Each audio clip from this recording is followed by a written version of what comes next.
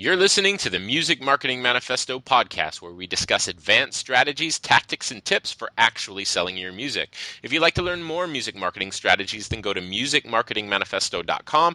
That's musicmarketingmanifesto.com and sign up for your free copy of the Music Marketing Blueprint.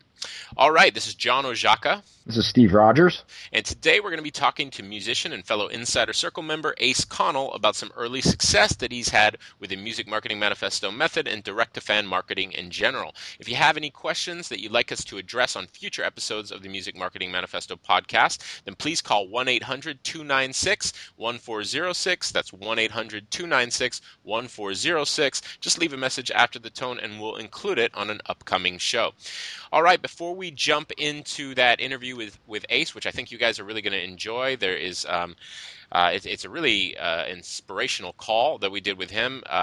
He sent in an email not too long ago talking about how he had just bought Music Marketing Manifesto and joined the Insider Circle and started implementing some of the strategies and had some real early successes. I think he got his mailing list from 0 to 500 in just a couple of days, and it was really inspiring, and I wanted to share that with you guys. It's actually an excerpt from one of our Insider Circle coaching calls, and I thought this would make a great little interview to share with you folks on the podcast. So we're going to be doing that in a sec, but before we do that, just kind of want to chit-chat a little bit with Steve about things taking place in the music industry. One of those things is Twitter Music. There's been a lot of talk in the last month or so about Twitter Music. It's a new platform offered by Twitter, which allows you to essentially explore and share music, and it seems to primarily be designed around trending and aiding music in going viral and sharing music that is naturally already gone viral to some extent and helping it become even more popular. But there are still a lot of questions out there. Is this just another social network or another social network creating a music sharing platform that we really don't need to care about? Or is this something that's going to be really relevant and actually help us as the music consumer? And more importantly, for those listening, is this something that can help us as independent musicians? So neither one of us pretend to really be experts on the subject. As we say, it is an emerging platform, but certainly it's something that we've looked into, and we thought we just kind of bounce that around for a little bit, because I know there are a lot of questions coming in about Twitter Music. I mean, what are your thoughts? What are your first impressions, Steve, after looking into it?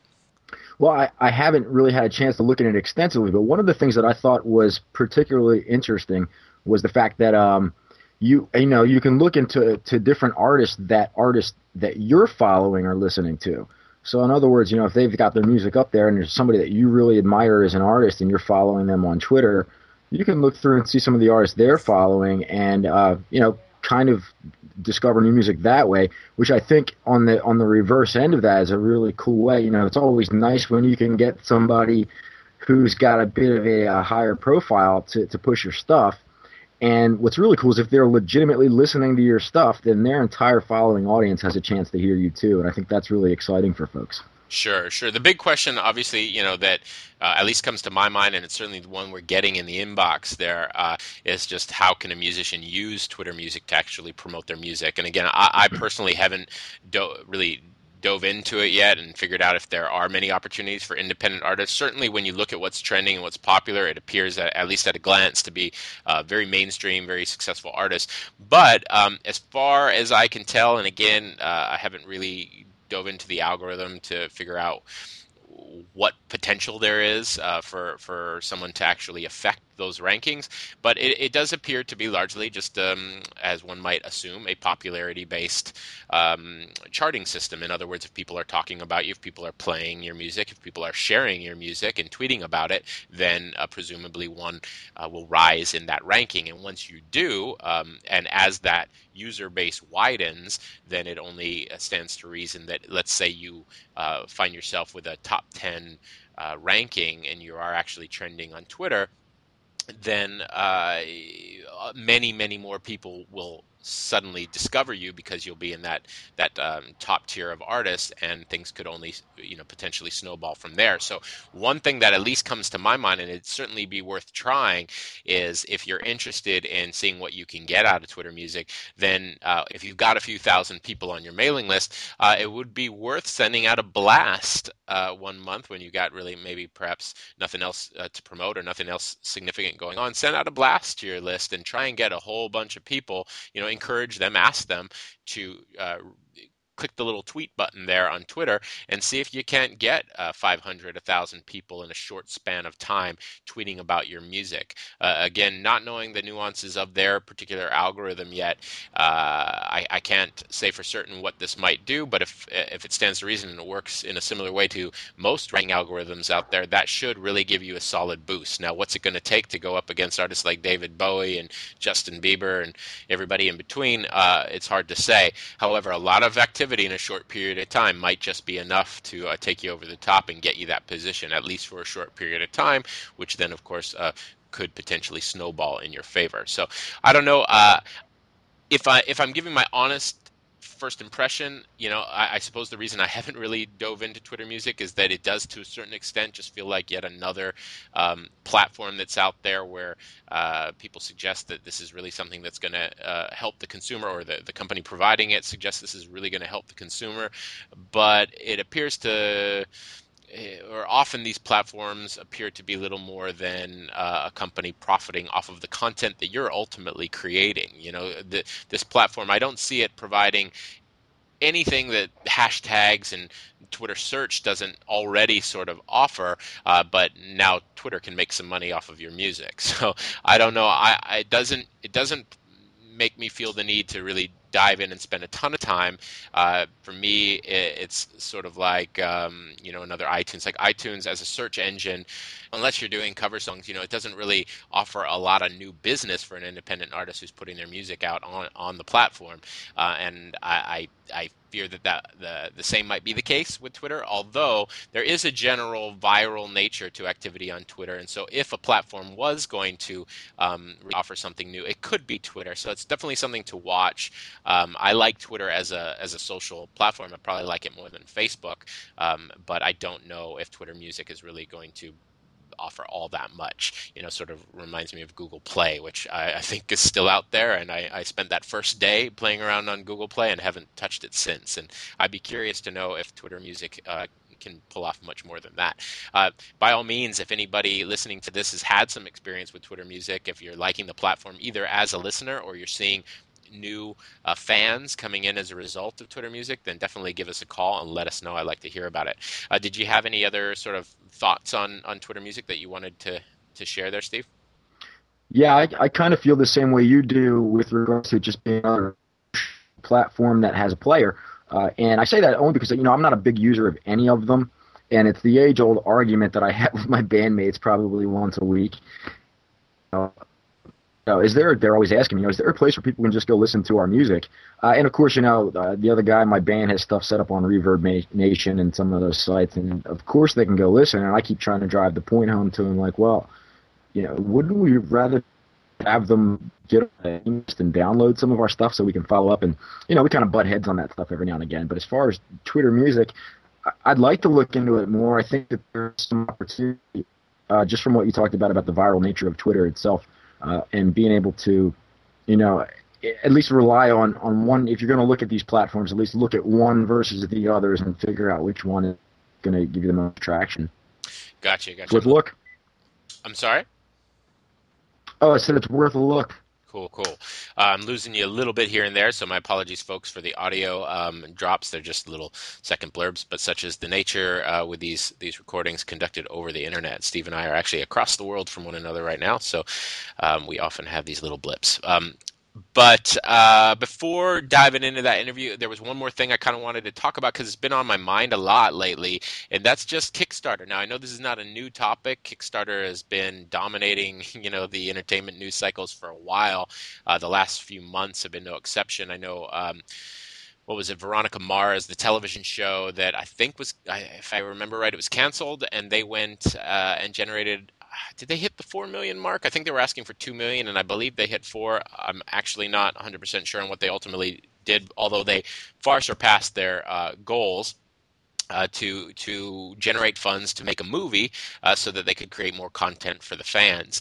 And that was the first time that I had seen something come from the sort of mainstream world, at least on that scale of a major network television show, and go into the Kickstarter realm. And it kind of made a lot of light bulbs go off in my head. And just in general, my experience with Kickstarter has really been changing. There was another one recently with, what's his name, Zach Graff. I think he generated, was it $2 million, somewhere in that vicinity, to fund a film that he wanted to make.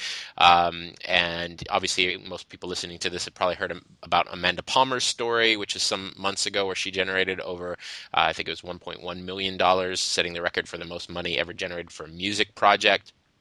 And actually, that's been an interesting story to follow because she's caught a whole bunch of flack for that.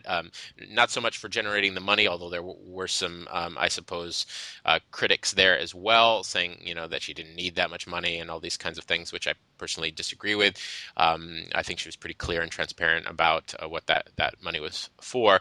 But after the fact, she went on tour and invited musicians to get up on stage with her and was not offering pay for that. It was more of a spontaneous event, but got a lot of criticism, a lot of criticism, thousands of angry comments on her blog, and she's spoken about it quite a bit, where people were saying you just made $1 million and now you're asking people to play for free. I don't think that is actually how it went down, and I think it was just sort of a casual request that, in light of that $1 million, that in my personal opinion maybe some people were a little jealous about. Nevertheless, that juxtaposition created a lot of conflict, and it's been, again, a real interesting story to follow. But what this has done, at least for me, it's really changed my perspective on what Kickstarter actually is. I think part of the problem is that Kickstarter emerged as sort of a charity platform. It was something, and it still is to a large extent. It was people who really were, I don't want to use the word desperate, but they had no other options, and so they were turning to friends and family to generate money and fans. And when I first started seeing these emails go out from artists asking for money, donations to help fund their album, I really didn't like it. I was really turned off by it. I thought it was begging, and my first reaction was to go pay for your album yourself. I had to do it, you do it. And I think a lot of people still wrestle with that impression. However, how I personally am seeing Kickstarter, and I think this is changing because we're seeing more and more products and some really innovative products using Kickstarter as a platform.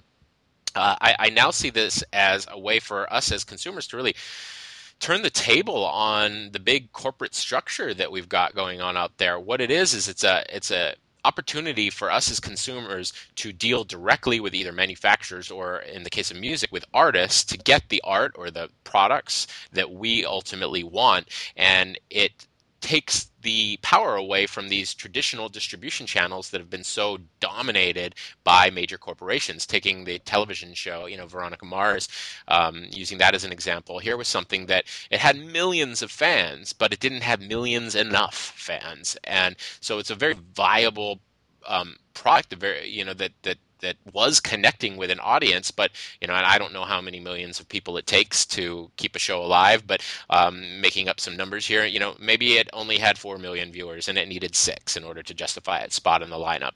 But that didn't mean that it wasn't good art, and I've never even watched the show. I couldn't comment on whether it is or it isn't, but it certainly is valid art to those millions of fans that are out there. And by going the Kickstarter route, there is now life given to this project that the big corporate structure would say wasn't warranted. And the same goes for music. I mean, how many of us have heard of fantastic bands that have sold, in their time, millions of copies of albums that ultimately get dropped because, their second or third record maybe only sells a few 100,000 and the label can no longer justify spending the money on it and tying up their promotion staff on an artist that seems to have reached its peak, and they get dropped. And very often they break up, and we don't ever hear from these artists that are still valid, that do have millions of fans still out there, or certainly hundreds of thousands, or thousands for that matter. Any number of fans makes that art valid. And with a platform like Kickstarter, again, we bypass all those rules and all those very strict standards that sort of clog and prohibit other people from accessing these traditional distribution channels, and they give opportunity to anyone who can garnish some level of attention. Whether you have 1,000 true fans or 100,000 true fans, this is just an opportunity to bypass the middlemen and create art, create products for the people that actually want them. And that's now how I'm seeing it. This is not charity, Kickstarter and Indiegogo and all these crowdsourcing platforms. They're not charity. They are wholesale entertainment purchasing opportunities. And I think that we're going to see that understanding and that mindset shift continue. And it's sort of a pay in advance to prove whether or not the concept or the art, as it may be, is actually valid in terms of or desired by a significant enough number of people. And it's true supply and demand, and I really like it, and I'm really excited to explore it more. I haven't personally ever run a Kickstarter campaign. Again, I've been shy to do it because of how I viewed it, but now again, it's literally just going out to your base of your audience and saying, hey, I've got some stuff to say or some stuff to create. I'd like to create it for you. Just let me know if you want me to by ordering in advance. And I really like that. In fact, it may almost take the invention of a slightly different platform so that we can shake the Kickstarter mindset, that the charity mindset that so many of us have associated with it, and really change that shift once and for all to more of a sort of entertainment wholesale outlet where we're encouraging true supply and demand. Yeah, I think Kickstarter is, like you said, it's moved beyond the charity thing, because initially about it, I felt the same way you did, where it's almost like a turnoff. You kind of feel like, when someone's out there asking for help to do a project, you do kind of get that sense like, hey, you know what, I did put in the work and the time and raise the money the hard way to do it myself before, and why don't you? What I've kind of seen it turn into, and it's not just musicians and filmmakers. I've seen this with software designers are getting their games made, and it's exactly what you said. It's, if you've got a group of people that you can at least pitch this idea to, it's almost like you're looking for investors, except that these people aren't looking for a return. They're just kind of pre-ordering something awesome that they already know that they want. And, why not contribute to help make that happen? If you want it that bad, you want to see a certain project done, you're going to go ahead and get behind it. And I think that's really great for independent artists. Yeah, just to make like a hypothetical example, let's take something like The Simpsons. I'm a big fan of The Simpsons. And if they, I know they're constantly sort of talking about whether or not, we're seeing the last season of The Simpsons and the show's going to end. If they went out to an audience and said, hey, we're considering canceling the show. We just want to know if you want us to make another season for you. You've got to order in advance. And if we get enough customers, we'll make that season. I'd do it in a second because I love the show and I want that content. And that's sort of the exciting potential for, and it's not even potential. It's how platforms like Kickstarter are being used. But again, I think there's still a lot of confusion and different viewpoints about what is actually happening when someone sets up a Kickstarter campaign. Many people still feel that like there is a charity component, and I really think that this needs to be viewed more as an order in advance kind of a platform. And I think again, I love capitalism, as you know, and I love libertarian ideas and true sort of supply and demand, and I never saw it as being inherent to the Kickstarter model, and I suddenly do, and it's really opened up it's really set off a lot of light bulbs in my own mind as to how this platform can be used not only for myself but just people in general, and I think it's really exciting. Yeah, it's great. And it's also nice to see when somebody who's got a campaign running and they really got their stuff together, where they can honestly sit there and explain to people, hey, listen, if you come in at this certain level of donation, you're going to get this, and that. But hey, if we meet our goal and we surpass our goal, here's what we're planning to do instead. And I think that's really cool. You get all these different people that have their campaigns and they've got these certain stretch goal ideas where they want to do something extra cool on top of just, putting out an album or giving you a nice physical package for the album, where they can do all these other cool things, video documentaries of how the album was made, all this other stuff that could have some production value to it because they're getting the funding and they've got enough people that say that they want it. I mean, that's really awesome. Yeah, and how many You couldn't artists? have done that years ago. Sure, sure. And how many artists have complained that, the label got in the way and, influenced their sound, made them do something that they didn't want to do, watered down the art with this kind of direct to fan funding that's not really a factor. The artists they communicate directly with their fans, and they're getting funded directly by the people who appreciate what they do. So again, instead of some corporate clown that may or may not know what the people actually want, the fans are speaking for themselves. The buyers are speaking for themselves and getting exactly what they actually want. And if they don't want it, it doesn't get funded and it doesn't happen. And some real interesting people have been coming out of the works playing with Kickstarter. Bjork actually she launched the Kickstarter campaign and interestingly canceled it within, was it, I don't know if it was 24 hours. It was shortly thereafter it launched, and it was not doing very well, to be honest. But it was a very kind of confused. It wasn't for an album. I was it? I think it was a weird like educational app or piece of software or something like that. Honestly, I watched the whole presentation, and now a few weeks later, and I can't even remember what it was. And I think that was part of the problem. I was very confused. But she, and this was, if I remember right, a little bit before the Veronica Mars campaign and the Zach Graff campaign, and she caught a lot of crap for it because people came out and said, you're rich. Why do you need us to donate money to it? And I think that was maybe, well, it's certainly not going to be the end of that kind of criticism, but it was shortly after Amanda Palmer had her success, and there was really this fervor in the air of people criticizing artists that were using Kickstarter for if they already had financing.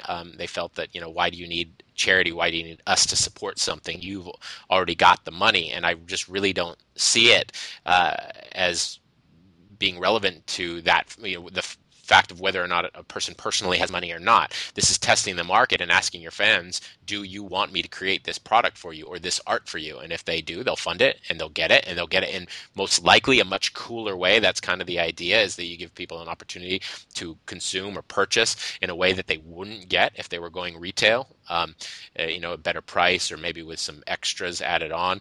And it really just changes the purchasing and financing model, and again does away or potentially does away with that sort of corporate middleman, and I just really like it. I'm really excited to see how it continues to evolve.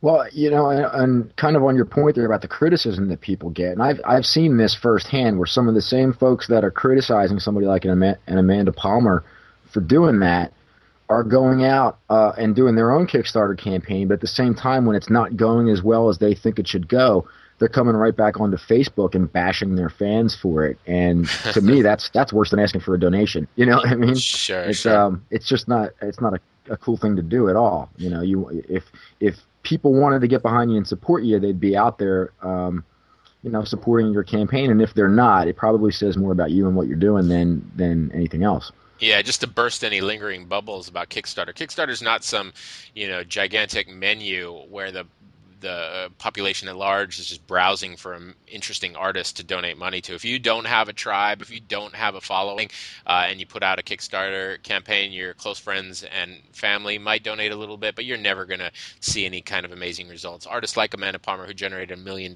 she had tens of thousands of fans. She had a huge Twitter following and a huge mailing list following, from what I understand, and they were a very dedicated and passionate group of fans, and that is where this funding is coming from. In all of these campaigns, it still takes work. It's not a free lunch. It's not, hey, I'm just asking for charity, and suddenly you're going to see $1 million pour in. You're gonna have a project that goes unfunded if you do it that way, and so all of this stuff, regardless of how you go about it's still basically a sales platform. It's just a sales in advance platform. You're still going to have to do all of those same things, create a compelling pitch. And one of the reasons I think Kickstarter works so well is because it's sort of got scarcity and time sensitivity built into it. These campaigns do end. There are, in many instances, a limited number of packages, because obviously usually one runs a number of packages running anywhere from $1 to many thousands of dollars, and the more you spend, the more you get. And very often in those higher end packages, they are limited. Let's say it's a house concert. You obviously can't sell 2,000 house concerts. It'd be impossible for somebody to pull it off. So the sheer fact that this platform has some time sensitivity and usually scarcity built into it, I think is, again, a part of why it works. And it's just another sales platform, but it allows you to sort of go out to your base and, again, test the market and find out if there really is for what you're ultimately offering. And that's a much better way to go than spending, $10,000 or $20,000 on an album and all this manufacturing, only to find out that no one other than your mom and a couple of close friends are actually going to go out and buy the album.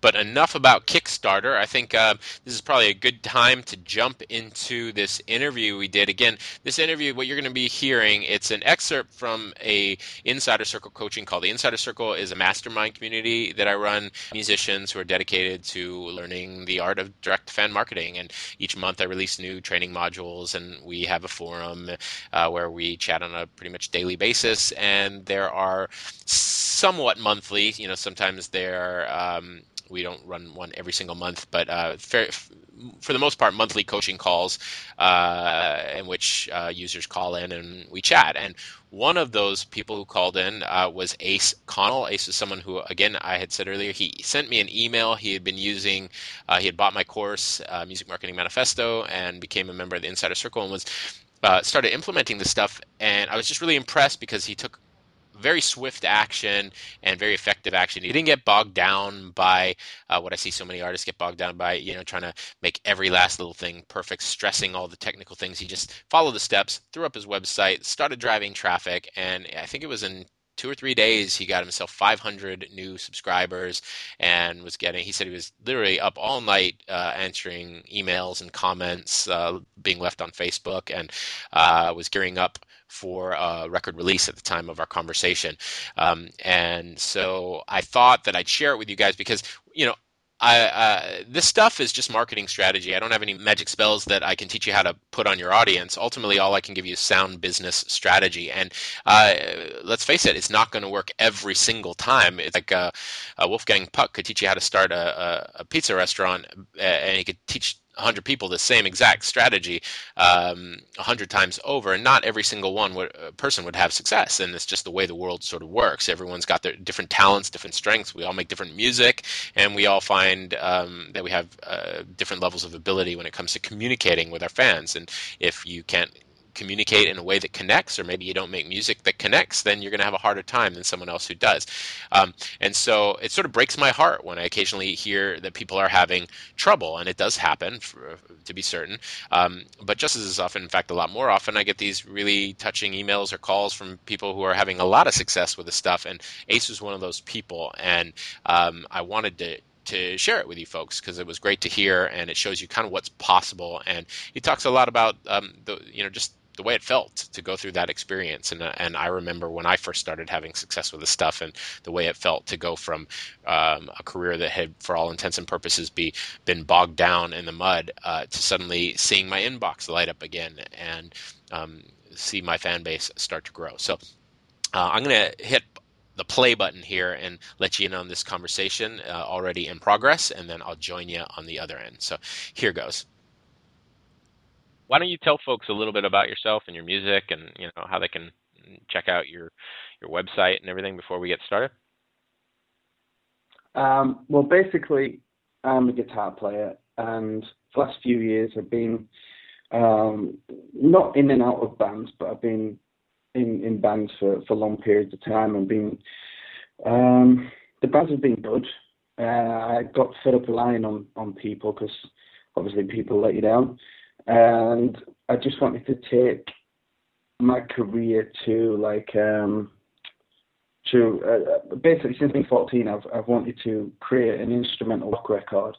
So I thought that it was basically I'm on an ultimatum with my partner, which is this is the last chance I'm allowed to sort of try with the whole my music kind of thing. So I basically have just gone and I've started making an album, and I thought I'm really gonna hone in on the marketing, just because, well, like I say, it's my last chance, or I get my hand slapped. And then so I found Music Marketing Manifesto, and I've just taken it from there. Great. And just so folks can check it out, we're talking, what's your current website or one that you'd like to share? My name is ace.com. My name is ace.com. Great. So let's see. You sent me an email the other day. I thought it was great because I love hearing just specific numbers, like, hey, I'm doing this, I'm getting 10%, or hey, I'm doing this and I'm seeing this specific result. And I love how quickly you were taking action. You'd be shocked how many people buy info products and all this stuff and never take action, let alone even finish the course. So it was awesome to see. And you wrote me an email. You were asking some advice on the Squeeze page, and if I remember right, I was a little hesitant. I kind of wasn't so sure how well it would do based on the headline. I thought it looked really good and everything, and I thought the headline was fine. I just thought maybe it was needed a little more of the experience added into it. But then you wrote back saying that it actually was doing really well, which was awesome, and you were seeing your list grow rapidly, which I loved hearing. And so why don't you just kind of tell folks what happened, where you started, and what's been going on? Well, basically, I paid for the course last Friday. I've not even had it a week yet, and I did the manifesto course in 2 days. I think it took me to do. And as I was going along, I was just doing pages and pages of notes. And after that, after I finished that, I went through the Insider Circle and was just picking bits and bobs. And I just thought, I'm just going to try the Facebook ads. I've not got like a lot of money or anything like that, but I just thought it just seemed the quickest way to build a list, because I have one person on my mail list, and that was me. But I just wanted to build as quick as possible. And basically, at the moment, I've got one song recorded. So I've just about finished writing the album now. I'm going to the studio next month to do it. But yeah, I just had one song, so I was like worried about no product to sell and just having one song and people wanting more. So I took a Facebook ad up, and I didn't go, well, I kind of blended the two approaches, the one in the Music Marketing Manifesto and the Insider Circle, and where the comparing to an artist, but I linked straight to my Squeeze page. I didn't go for the quiz trivia thing. I went like super bold, and I was like fearful of the results of it, just because my genre is instrumental rock. Probably the biggest guy in there is Steve Vai, and I basically, my title of my ad is "The Next Steve Vai?" ? And I knew that was sort of risky because like we hold him in such high regard. And then the actual ad was, if you're a fan of Steve Vai, then you need to hear his new melodic virtuoso and then a dash free track. Right. And my click through it has consistently been between 0.2 and 0.3 on the Facebook ad, and the sort of reach circles getting like bigger. And within 3.5 days, I've just hit 513 mailing list subscribers. That's so great. So I've gone from nothing. I've only got 1,513. Oh, sorry, I think you there? Yeah, I think I lost you there for a second. My apologies. But yeah, so you said 3 days.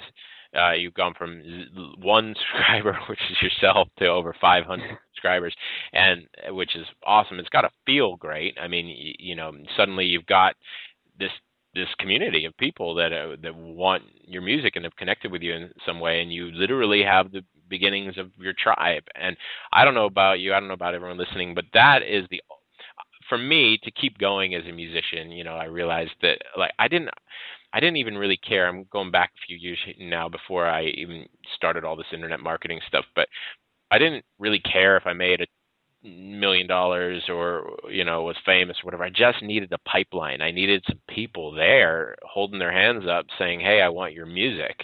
Some people paying attention when I put out albums to keep going. And before I learned all this stuff, everything was quite static. I had no mailing list to speak of. Nothing was growing. The fan mail had stopped, And the nice thing about the strategy is you can scale it up to whatever level you want. And I do think that literally international stardom is possible using this strategy. Once you start scaling up to a certain degree, you're talking about money, and it's a slightly different picture. You're going to have a team and all kinds of things. But regardless, and I'm talking if you're going for international stardom there, but regardless of what happens, and regardless if you scale this up to 200,000 subscribers or 2,000 subscribers, you have this pipeline people, this community that people that like your music, that are waiting for your music, they're communicating with you about it, and that I don't know again how everyone feels, but that to me, that's what it's all about, and that's the sort of minimum of what is required for me to want to continue being an artist. And this strategy kind of guarantees success.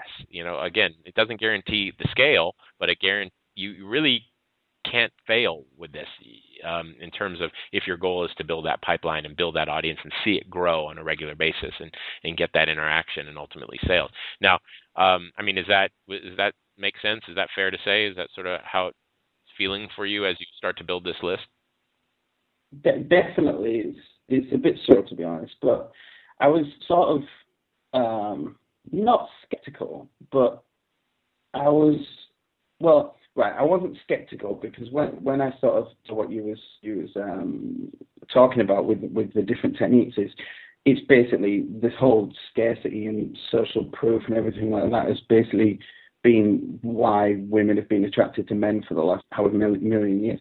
So I didn't think that there would be a problem with getting mailing list signups, but the thing I was like really shocked about is that I've had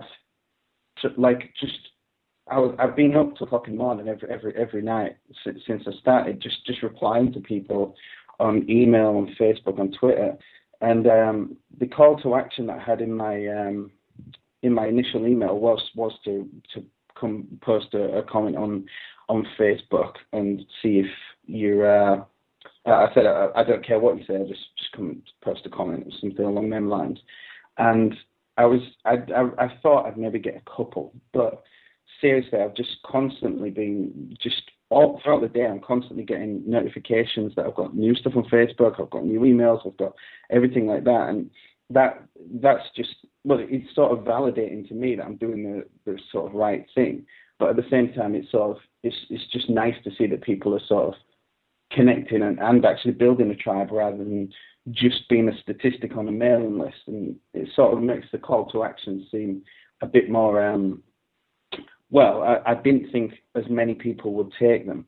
Right. But I've been really, really surprised. And then I have a blog post similar to the one that you mentioned about, the Cheeseburgers in Paradise one. Yeah. I've got a similar one to that, but it's basically just about why I play guitar. Basically, why I do what I do, why I'm still doing it. And to cut very long story very short, I stopped going to school when I was about 14, and I used to go to school, but there was an abandoned music room, and there was a classical guitar in there, and I just used to play it all day for like 9 hours at school, and then go home and play guitar. And I didn't actually get any qualifications from school, but I was a pretty good guitar player by the end of it. So I sort of went into that, and then again at the end, sort of connected them in, saying that it's all about them, the reason why I'm doing it, and everything like that. And it's just that phenomenal feedback. I'm just completely blown away by it, and obviously I just want to thank you for that. Awesome. That's so awesome to hear, and it sincerely makes it all sort of worthwhile. And to be blunt, I've heard it before, like this stuff really does work when people take action like you're taking, and the nice thing looking at your page, like you get it, you put together a clear offer. It's not there's nothing distracting there. You've got your big headline, and anyone can check it out. Again, what was it? Is it mynameIsAce.net or mynameIsAce.com?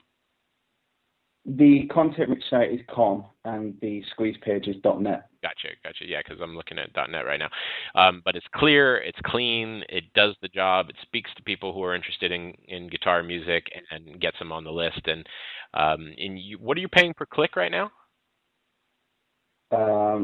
11 cents, but it was down at 9 this morning. Right, that's phenomenal. But overall, since you started the campaign 3 days ago, the average is 11 cents. Yeah, well, it started at around, I think the recommended was somewhere between 65 cents and $1.30, I think. But after a few hours of it being on, it came straight. It was hovering at 15 for about 6 hours, and then it sort of hovered around the 10 cents mark. Right. That's one thing people really need to realize when they set these up is Facebook's going to give you this recommended bid range, and you do want to start in that range so that you can, their algorithm will pick you up and start sending you some traffic. But if you get a good click-through rate, like I generally say, you want to keep it up above 0.1, which isn't always easy. But Ace has got it at 0.2, 0.3. He's got such a solid click-through rate that the prices dropped as he's described, and you will see that. I mean, you'll always see that. I've never seen anything different. Even when you don't get such a fantastic click-through rate, it still drops below what you're bidding in almost every instance, but it will start to climb if you don't maintain that click-through rate. So that's where you need to refresh your ad and try, when you see it start to drop, you need to add new images and change up the headlines, things like that, to keep it refreshed. Because remember, you're advertising to the same pool of people. But that's very, very common, and that is fantastically cheap. And what are you converting at right now? What's your squeeze page converting at? You had mentioned it the other day as being pretty outstanding. Right now it's at 39.4. Yeah, that's phenomenal. And your Aweber's web form conversion stats? Yeah, that's right, yeah. That's so fantastic. That is so you're paying roughly 25 cents a subscriber? Yeah, it's around that. Yeah, definitely. Yeah, I'm trying to do the math there. So, what is 0.25 times 100? Just want to make sure I'm not crazy. Yeah, so you'd be paying $25 to get 100 people on your list, and if you only convert at 2% and you're selling, a $15 album, you've gone and made a little bit of profit, and that's before. And 2% is, it's not low. Some markets converted only 2%, but it's lower than what I'm seeing as average. I'm seeing, 4, 5, 6% as being average for people who sort of get this stuff. And so, if let's say you convert at 4% and you're selling a $15 CD, you're suddenly bringing in $60 on 25 in advertising, and you've done no house concerts, you've done no upsells, you've done nothing, and so that may or may not bear out, but that's you can see the potential, and it's really exciting, and I'm really stoked and proud of you for doing as well as you are so quickly. And I can tell you, having dealt with now thousands of people who've bought my stuff, I do see it, certainly, but it's rare that people take such quick action, and to see you in just a few days go from literally buying the course to having 500 people on your mailing list is really awesome. So well done. You're not selling anything yet, though, which is interesting. So you're booked to finish the album, but you're building your list, and you won't be, when you reckon the soonest you'll be actually selling your album is? Well, basically I was setting up today a membership site, which actually Wishlist members got hacked this week. So the servers are all over the place, and they're getting 4 errors here and there and everything. But so I had the intention of building a membership site today, but I bought Wishlist member this morning and didn't actually get it till this afternoon, just because of the being hacked. So basically, I'm going to have this membership site where it's got stuff from the studio, like videos, everything like that. I'm going to offer, because it's such an early bird thing, I'm going to offer my album a week early, but for free to all the subscribers of that. just because they're actually going in before there is a product available, and it feels better on my conscience, I think, if they get this album as part of the deal, and so that they'll be able to get that a week before it's actually released.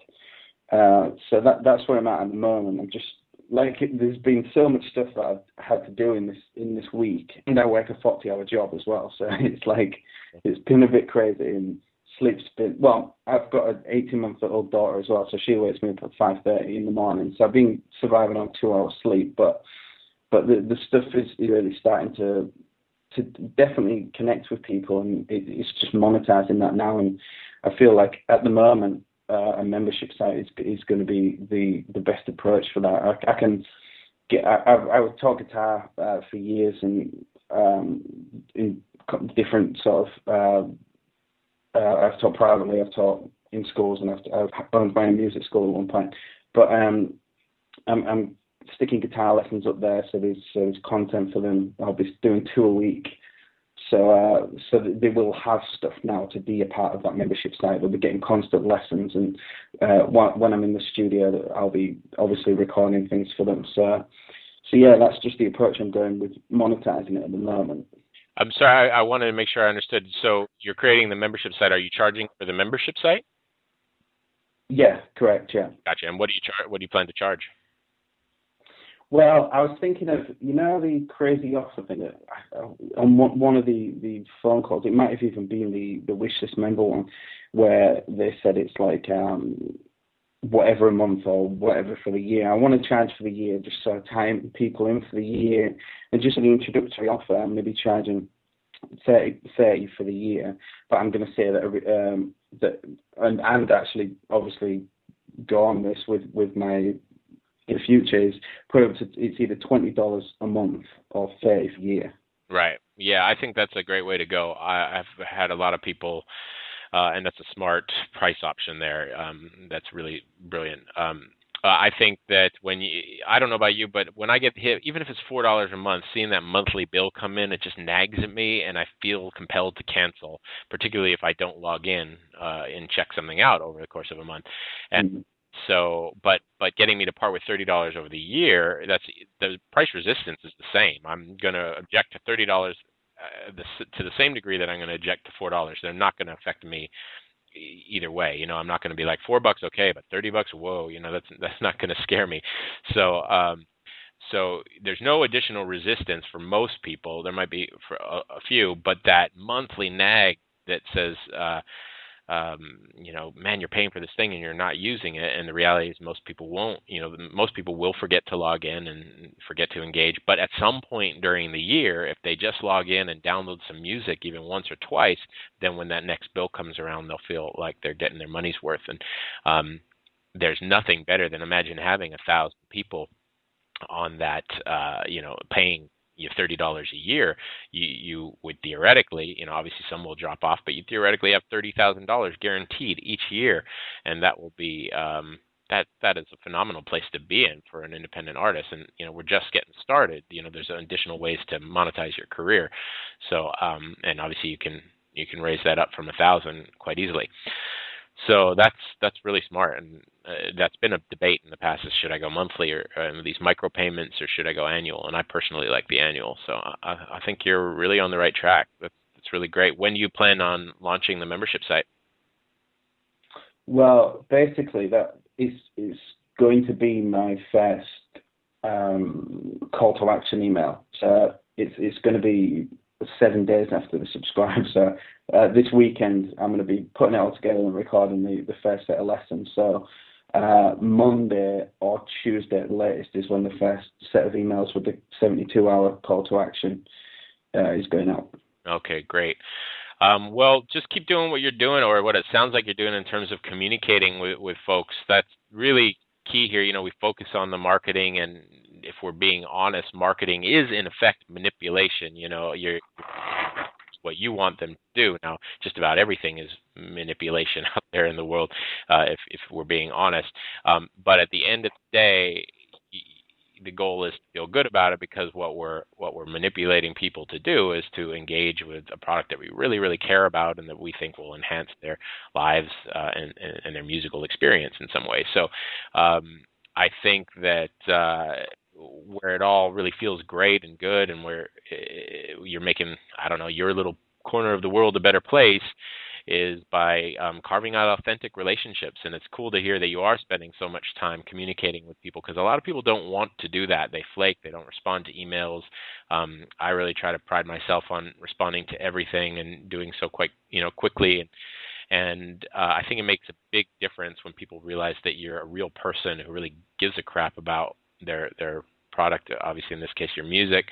And so keep doing that and keep people engaged. And really, you touched on it when you said that the principles are kind of similar to the principles of male-female interactions and human relationships, and they absolutely are. And it's the same basic process. You are building relationships, and if you treat people well and you authentically bond with people in your follow-up communication, then they're going to be much more predisposed to buy from you. So keep doing that as you prepare for your release, and fingers crossed. I think you should do really well. I definitely want you to follow up and let us know how you sell from this list. And given that you're at 503 days, what did you say? When did you say you were going to launch? This weekend, or did you say in 7 days? I'm forgetting. Monday. It'll be Monday. Okay, so just a few more days, but you may be able to double your list in that time. So, you might be looking at a nice start to hopefully a financially secure career. So very encouraging to see. If you want to check out Ace's stuff, his name again is Ace Connell, and you can download one of his songs for free and check out what he's doing at mynameIsace.net. So anything else you want to say before we move on to the remaining questions?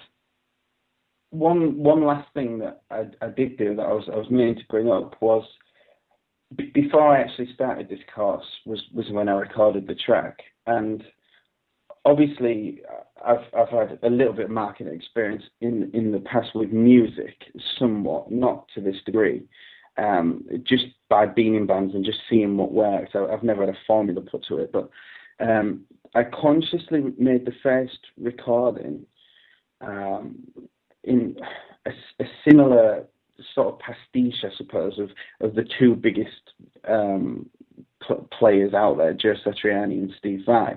It's not in any way like any of their songs. It's just got that vibe of a sort of blend between them two, because I thought, like, when people are first hearing me, it's important to have something like a reference point.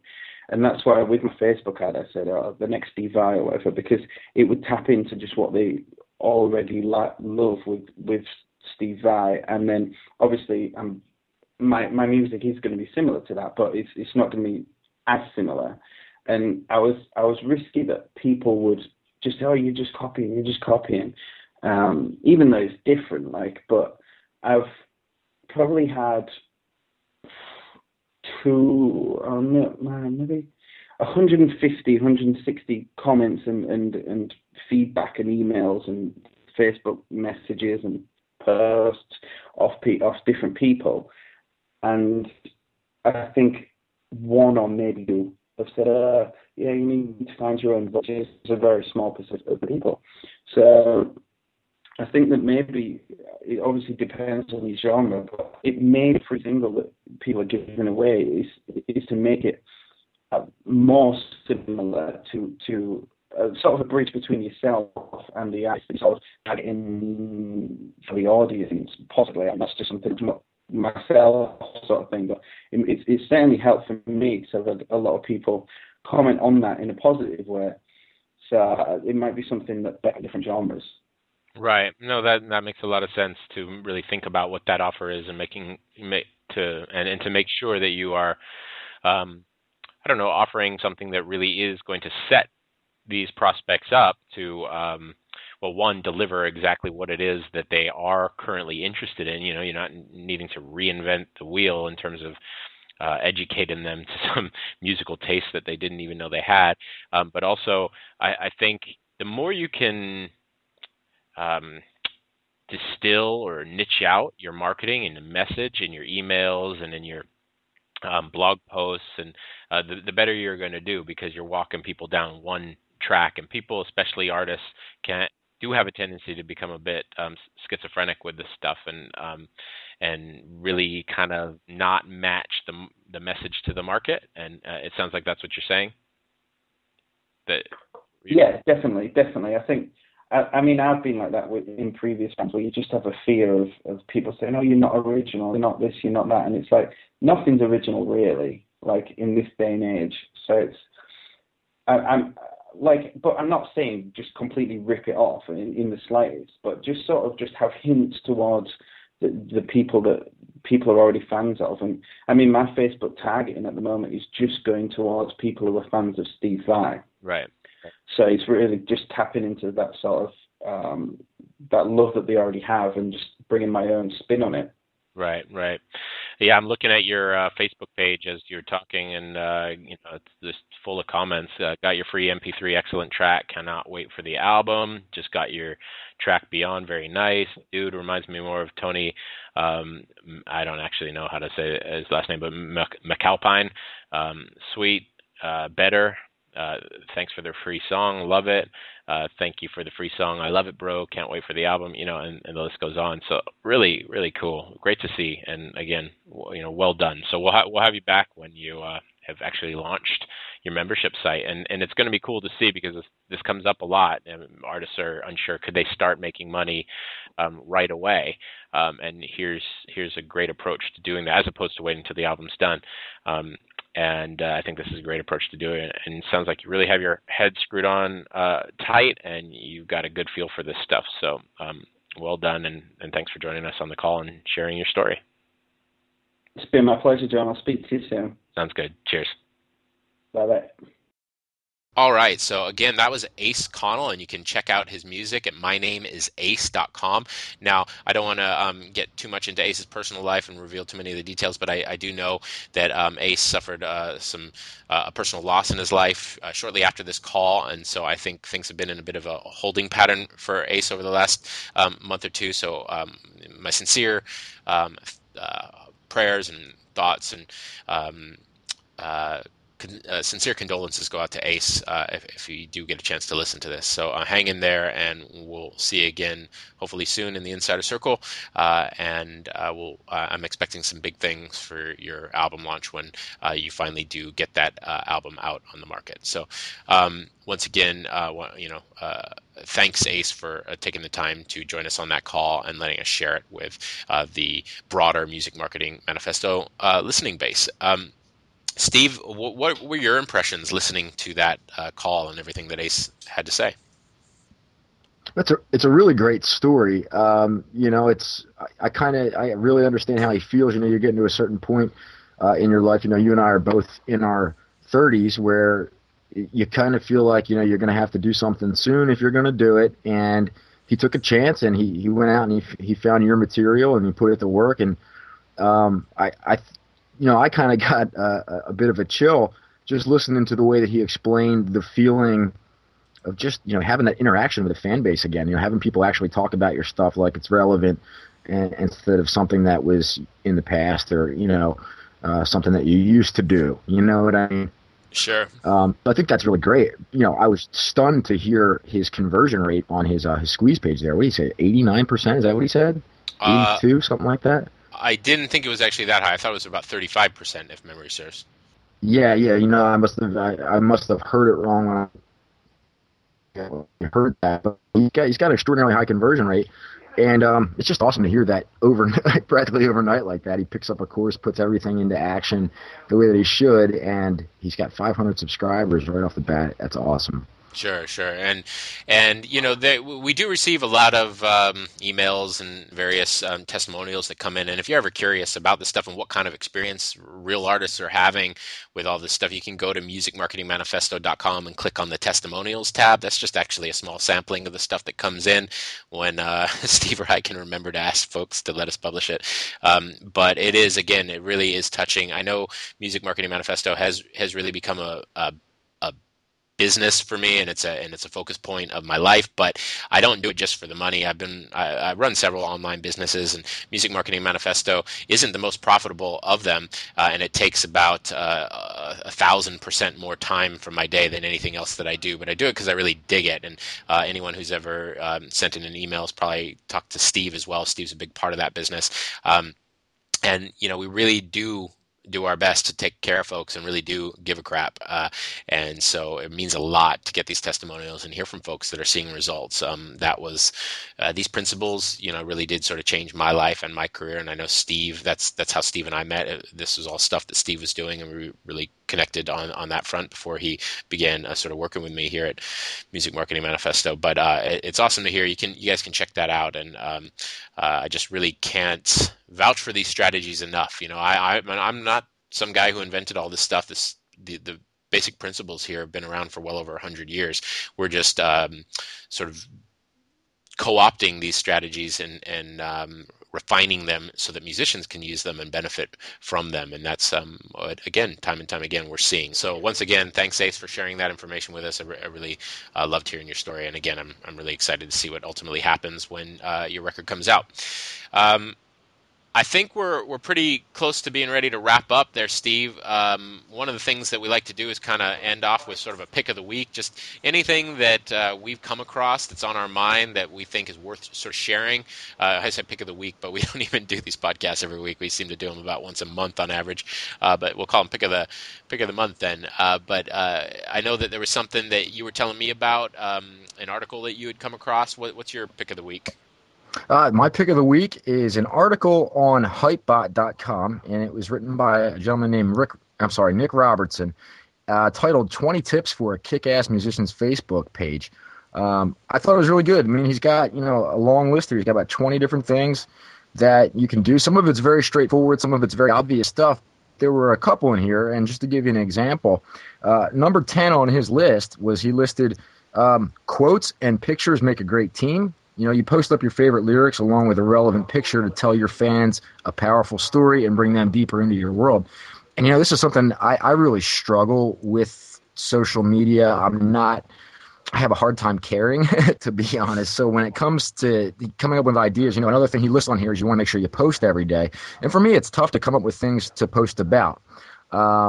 And I never even thought about the angle of, coming up with some of your own song lyrics, throwing them up there, and then posting a picture that kind of tells that story as well. And I think that would really encourage a lot of interaction with people, especially if you got fans that dig a certain tune and they know it by heart and they know exactly which lyric you posted up there and they appreciate the picture. It might start some conversation and even get you some new attention, some new eyeballs. But yeah, thing to do here. Number one that he's listed on his list, which I think is really, really important for your Facebook page, is to customize it with a custom URL, something short and concise and memorable so that people can easily find you on Facebook. And that's my pick of the week. That was the article on Hypebot by Nick Robertson. That's Tips for Kick-Ass Musicians Facebook page. John, when did you come up with your pick for the week? Well, I suppose what's on my mind is something that it's the subject matter for a blog post I'm actually currently working on, and it may very well be the case that I publish that blog post before this podcast episode goes out. But it's Facebook lookalike audiences, something I've been playing with. Basically, if you haven't already discovered it, Facebook rolled out something called the Power Editor a few months ago, and it's something that if you've only played around with Facebook or you don't do a lot of advertising, you probably haven't come across, but it's basically an advanced ad editor that can only be used with a Chrome browser. Why they've done it that way, I have no idea. It seems quite odd to me, but you have to install Chrome in order to use it. Very easy to install. Once you've got a Power Editor up and running, you can do a lot with what are called custom audiences. And so you can go and you can download your customer list. Let's say people who bought your album, and hopefully you are segmenting your list. So you've got a customer list as well as just a general fan list. You take that customer list, upload it into Facebook's Power Editor and create a custom audience, and then click a little button and create a lookalike audience. And what Facebook does is they sort of look for commonalities within the profiles of those people that you've uploaded. They go and find corresponding accounts to each one of those email addresses, and then they look for commonalities and determine sort of a demographic profile for your average user, and then they go and scan their billion plus users for people who match the same demographic profiles, and you can then increase your reach and create essentially a clone audience and advertise just to those people. So it offers a lot of really precise targeting. And I know I see this a lot with musicians when we get into targeting. They're like, well, I don't really even know what kind of music I make. I don't know who's going to like it. I don't know what, demographic information defines my particular or my potential fans. And so this is a great way for people who don't really know that information to click a few buttons and then create a clone audience and expand their reach as a result. And I really like that. That's Facebook lookalike audiences. And again, most likely by the time you're listening to this, that will be up on the site as a fairly recent blog post at musicmarketingmanifesto.com. So that's kind of my pick of the week. Before we do sign off, I think you dropped out a little bit there where you were giving credit to the author and letting people know where they could find that article you were talking about. You want to run that by for the folks one more time? Absolutely. That was an article on hypebot.com. That's hypebot.com. And the article, again, was called 20 Tips for a Kick-Ass Musician's Facebook Page by Nick Robertson. Pretty good stuff in there. Very useful information. I would definitely check it out. Great. Well, again, thanks everyone for listening. This is John Orzaka and Steve Rogers, who works with me at musicmarketingmanifesto.com. He is joined us on the call, and I really appreciate you taking the time, Steve. And if you ever have sent in an email, then there's a good chance that you've already spoken with Steve. We really do appreciate you guys. If you ever have any questions or need any help, you can always reach one of us at support@musicmarketingmanifesto.com. And as we said at the beginning of this call, if you like the information that you're hearing during this podcast and would like to get more info like it, you can go to musicmarketingmanifesto.com and sign up for your free copy of the Music Marketing Blueprint. Any final words, Steve, before we sign off? No. I'm definitely going to check out your pick of the week. It would give me a good excuse to start using Google Chrome. It sounds really cool. Definitely awesome to be back on the line with you, man. It's been a while since we spoke. Yeah, we gotta kick these things off. And speaking of kicking it off, we gotta get a Music Marketing Manifesto theme song going. One of these days, I'm gonna hold a little concert. So if anybody's got a little jingle for us, by all means, send it in to support@musicmarketingmanifesto.com. We need an opening theme song and a closing theme song, so we can sound very slick and pro. I think that would be nice. Yeah, it sounds good, man. We'll have to have a jingle contest. Yeah, there we go. All right. Well, thanks everyone for listening. Again, this is John Orzaka. And this is Steve Rogers. And you're listening to the Music Marketing Manifesto podcast. Thanks and take care.